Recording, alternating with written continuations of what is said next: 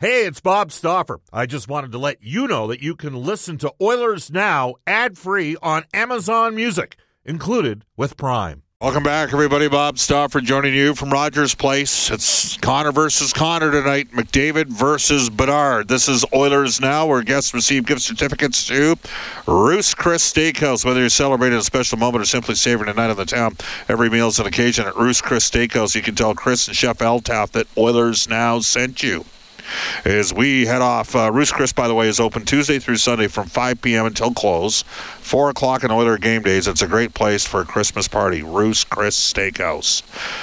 We head off to the River Cree Resort and Casino Hotline. Welcome back former NHL player, GM, and agent Brian Lawton for Wow Factor Desserts. Sweeten your holidays with delectable delights, including the buttered rum caramel eggnog cheesecake and candy cane mousse. And you know it is December.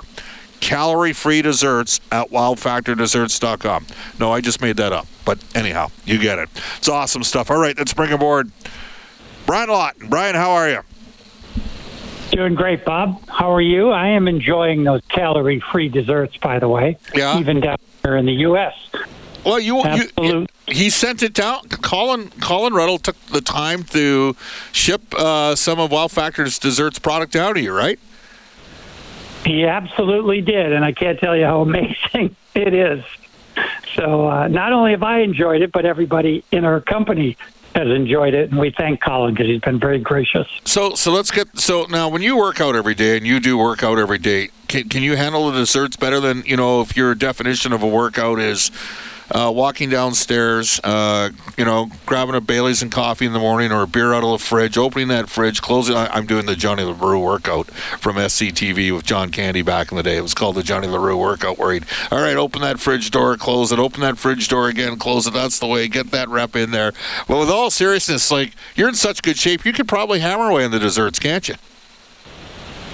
I'm okay. I mean, you're never as good as you want to be. Let's just put it that way. I work hard at it. Fitness is important to me. Just what can you say? But the desserts, I love them, and it is my weakness. So I really should start to donate anything that Colin sends down. No. We can do enough of that as is, Brian. You know that. All right.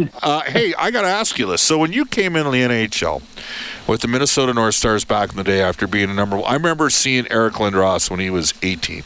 It was the 1991 Canada Cup in Saskatoon. I was probably about 100 and maybe, let's see, 91, I would have been, I was probably 192, 193 pounds. I was in pretty good shape. I was working up north at the time, tanned and everything, and Lindros looked like a machine, and he was 18. He was just an absolute behemoth. He was big. He was ripped at 18, and we're talking the early 90s. Not every guy was in great shape coming into the Canada Cup back then. When you went to camp that first year in 83, did anybody, you're like, oh man, I'm going to have to up my game, or was that already part of your game, being in pretty good condition? Being in good condition was great, but a little bit light when I was 18. I was no Eric Lindros, to say the least. Now, if I'm not mistaken, I think Eric might have had a late birthday as well. Yes. His draft year. And no, that's not the case. I'm actually just looking it up. He did not have a late birthday. He was born in February. Really? But he was a beast. He was a beast. A beast of a man. And you couldn't miss that about Eric. Even today, we don't necessarily see guys at the top of the draft that are that developed. It's not about being that tall or having the frame even. It's just he was so developed as an 18-year-old. It was really, really unique. He was all of 225 pounds. We drafted Victor Hedman as a second pick overall. That was 6'5" and about 218 pounds. Okay. Now he's about 240. Yeah. So you knew he was going to get there, but he wasn't there. And you could tell that, hey, there's still some development to go here. Now, he did have a late birthday, so he did have that extra time to grow and mature. And it really matters. There's been lots of guys over the years, Modano, Ovechkin, guys that were great players, but all that were maybe a little bit past in their birth year, September 15th. Yeah, it's a big deal. Well, you know what? I can't do it yet. I'll reference it later on. I can't give it away, but we're going to do Oilers game day trivia today for Pro-Am Sports. We'll talk about a kid that's a late birthday coming up. So, all right, we've got Connor versus Connor, and in McDavid's case, he was so slight when he came into the NHL in the upper body, but he had that unbelievable core strength already, that electrifying speed. Connor Bedard has got a thicker build. He's built and I've referenced Marcel Dion in the past, and it is not an insult. Marcel Dion is a top 10 scorer all time. He was a hell of a player, but a thicker guy with an unbelievable shot. I don't know if he could, quite change his release point. It's going to be an interesting matchup tonight, Brian, isn't it? McDavid versus Connor Bedard. Yeah, no, it's going to be great, and these really matter. For Connor McDavid, does it matter for him? Yeah, a little bit, in the sense that he wants Connor Bedard to see what he's all about up close and personal, but it really matters to Connor Bedard. It's a big deal, and we've seen him. He played against Sidney Crosby early on this year, and those are special moments for you when you look back. So I think it's a big deal. I think he wants to show well, Connor Bedard, that is. I think Connor McDavid, he just wants to keep the good times rolling, because this is not normal for me, Bob, on this program. I've been coming on and apologizing for the Edmonton Oilers over the last several weeks, but not anymore, and it's great to see, and I hope for all the fans that were out there listening, they accepted me coming on and saying, you know what, this team is pretty darn good. Just because they're having a bad stretch doesn't mean that they don't have what it takes to make the playoffs and go on and make a run. The challenging thing, I will tell you now, Bob, for the Edmonton Oilers when they are playing so well, is to not get fooled by what did happen when things were just a little bit off. And that will come into play eventually as they shape this team out to where they hope that it can be a Stanley Cup contender, a Stanley Cup finalist, and hopefully a Stanley Cup winner. Brian, you were one of the progressives when it came to analytics in terms of hockey management types, and I know that the Oilers' expected goals for percentage through the first 13 games indicated that the team was not a 28th overall offense. We knew that was going to change, and it has changed. And they're now, they come into this game 6th in the league, and I think, I said about before this homestand started, I could see the Oilers going from 13th to 6th in 6 games. Well, they've gone from 13th to 6th in 3 games. So we knew the offense was there, and the power play was going to be better than. I think the power play might have actually, only been like 24th or 25th at the time that the coaching change that was made. So that was to be expected, and I think everybody kind of felt that way. Has the team defense, they've only given up, well, let's do the math here. They shut out Washington. They gave up 2 against Anaheim. They gave up 4 against Vegas, so now we're up to 6. They gave up 1 against Winnipeg. That gets them to 7. 3 against Minnesota gets them to 10, and 1 against New Jersey gets them 11. They've given up 11 goals against during this 7-game winning streak. And they're 28 for 29 of the PK over the last 8 games. Do those numbers surprise you a bit for Edmonton? Yes, I think that as tough a time as they were having is as good a time as they're having now on the other side of it. And that's going to happen. Essentially, when Edmonton was going through this streak, it's kind of embarrassing to come on and say, you know what, I really believe in this team and I really like them. But I went back, double-checked what I do for analytics, went to 3 of my favorite top people in the National Hockey League and literally said, am I missing something here? I just want to double-check. Not one of those people had this team outside the top 5. I had it higher than that before the season, but I still don't have it, and this is being completely transparent, where I feel great like they're going to win the Cup. I just think there's still adjustments that there's needs to make and is going to make. So you talk to 3 of the guys that are in those kind of roles around the league, and they all had the Oilers as a top 8 team in the league? Every one of them had them as a top 5. Even during the 3-9-1 starts of the season? No, everything was predicated on pre-start of the season. Better, it's preseason. And did they feel that way? Did they feel that way after? Did you talk to them when they were 3-9-1? I did. Every single one of those guys had complete confidence that they will be in the playoffs, and that was hard to say a few weeks ago. Right. Yeah. Oh, it's... No.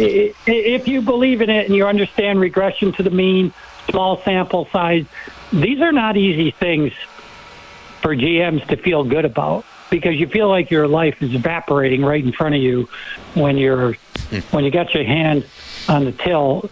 It's just the way it is. So it's not easy to go through. They weathered that storm. They're off and running now. They're probably going to have another couple of bumps in the road.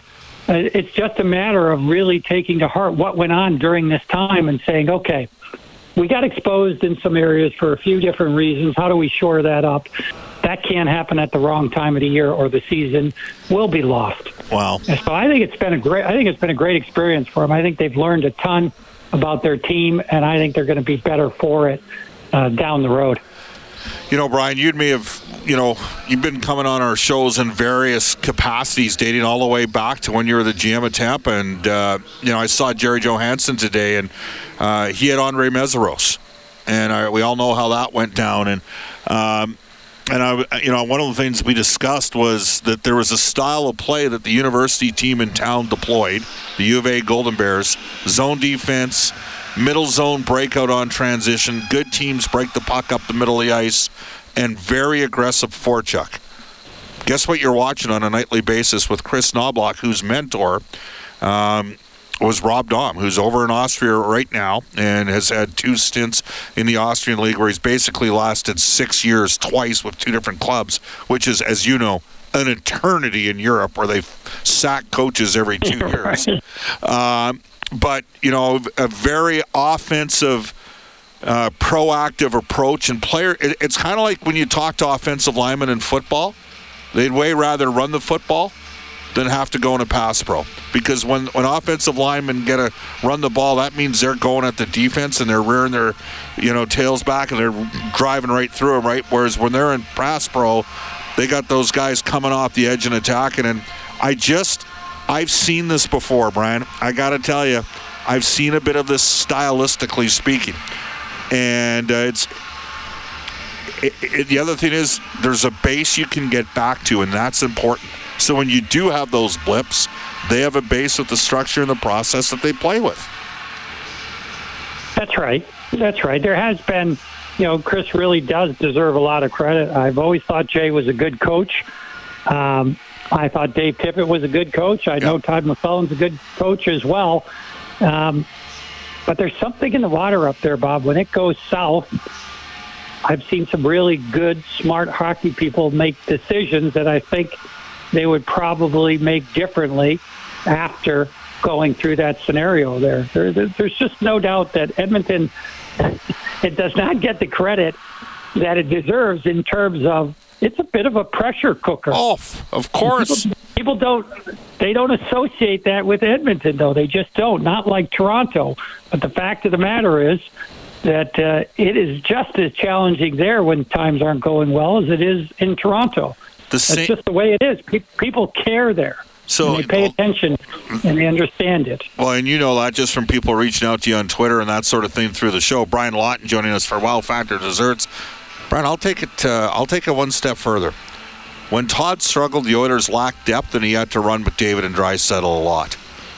When Dave Tippett struggled, the Oilers lacked depth up front and he had to run McDavid and Draisaitl a lot. When Jay Woodcroft struggled earlier going into games 5 and 6 against Vegas, he ran McDavid and Draisaitl a lot, and again at the start of this year. And one of the things that at least Jay did this too. He took over and he got the Derek Ryans of the world involved, and Knobloch has basically played 4 lines. Warren Fogle said to us, we're sitting there playing Seattle, we're down, in the game with 8 minutes left in the game, and he's got his 4th line on the ice instead of double shifting Leon and Connor. And I wonder if, and you take a look at the penalty kill, and he's kept McDavid and Draisaitl basically right off the penalty kill with the exception of D-zone draws for Leon in the last 15 seconds. Is there a lesson in that? The changes occur.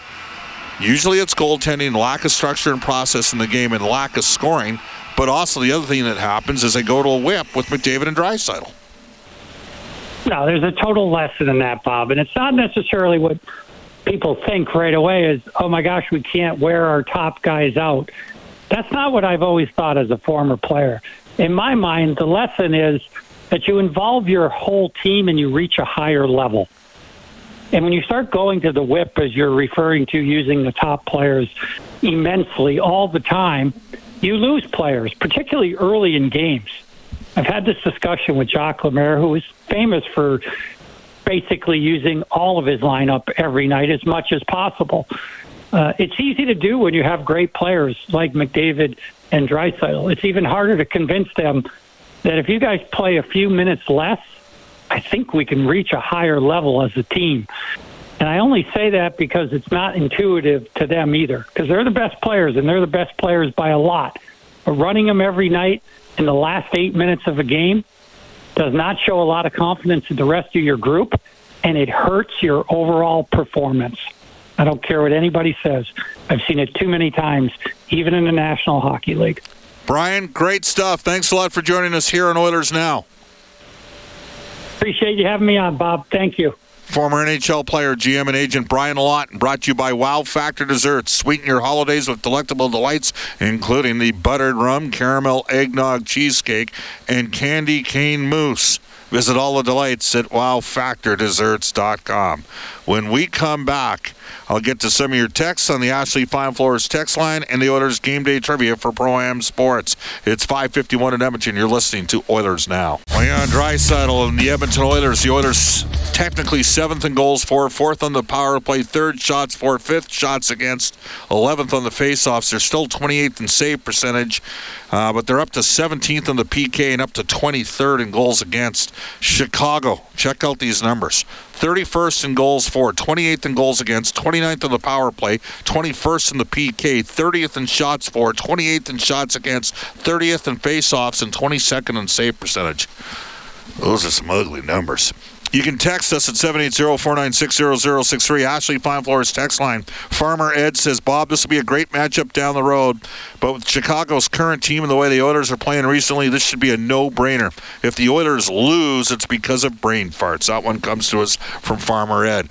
All right, let's bring aboard Brendan Escott. What do you think, Escott? I mean, hey, Peter Mrazek can stand on his head and steal this game tonight. Can he for Chicago? I've seen Lucas Dostal come in here and throw a brick wall up in front of the net, so I won't rule anything out. But the way that we've seen Edmonton pounce on good teams this year with a strong forecheck, even before you start talking about the superstar power, I think Chicago's defense and sort of the house of cards that it is right now is going to have a hard time tonight. Yeah, it'll be interesting. They got Radish and Kachuk and 2 number ones, one of which has been Oliver Moore. For Brandon Hagel, the other number one is Tampa's. They got in this year's draft. In the DeBrincat trade, they got the 7th overall pick. That was Korchinski. They got a second-rounder named Paul Ludwinski. And then in the Kirby Doc trade, which I still will never understand, they got a middle-of-the-first-round pick, which turned out to be Frank Nazer, like 13th overall. Well, we'll see whether or not Kyle Davidson is right down the road. It is time to play Oilers Game Day Trivia for Pro-Am Sports. Fan Cave and Fan Gear specialists for all budgets. All correct answers are entered to win a signed Evander Kane jersey. Check out proamsports.ca or visit 12728 St. Albert Trail in Edmonton. You'll have to know something about the Western League because he was just in Edmonton. Connor Bedard's cousin is a consensus top 5 pick in the 2026 NHL draft. He's a late birthday. He's in his first full season in Medicine Hat, better than a point per game. He's got 2 more years of junior before he gets drafted. Who is Connor Bedard's cousin that is starring for the Medicine Hat Tigers and a consensus top 5 pick in the 2026 NHL draft? He is a late birthday. Text us on the Ashley Fine Floors text line, 780-496-0063. You can join New West Travel this June for a 14-day Globus tour through the beautiful countryside of Newfoundland. It features the Iceberg Festival, your New West Travel Newfoundland pack. That's a tough combo.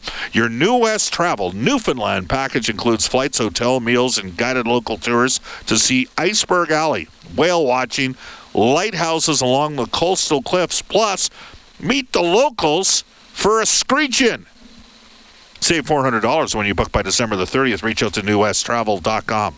Buy. Make it happen for yourself. All right. We'll give you the game day trivia answer when we come back, and we'll have an update from the farm. Our farm report for Wade bathroom renovations with Keith Gretzky after a global news weather and traffic update with Randy Kilburn.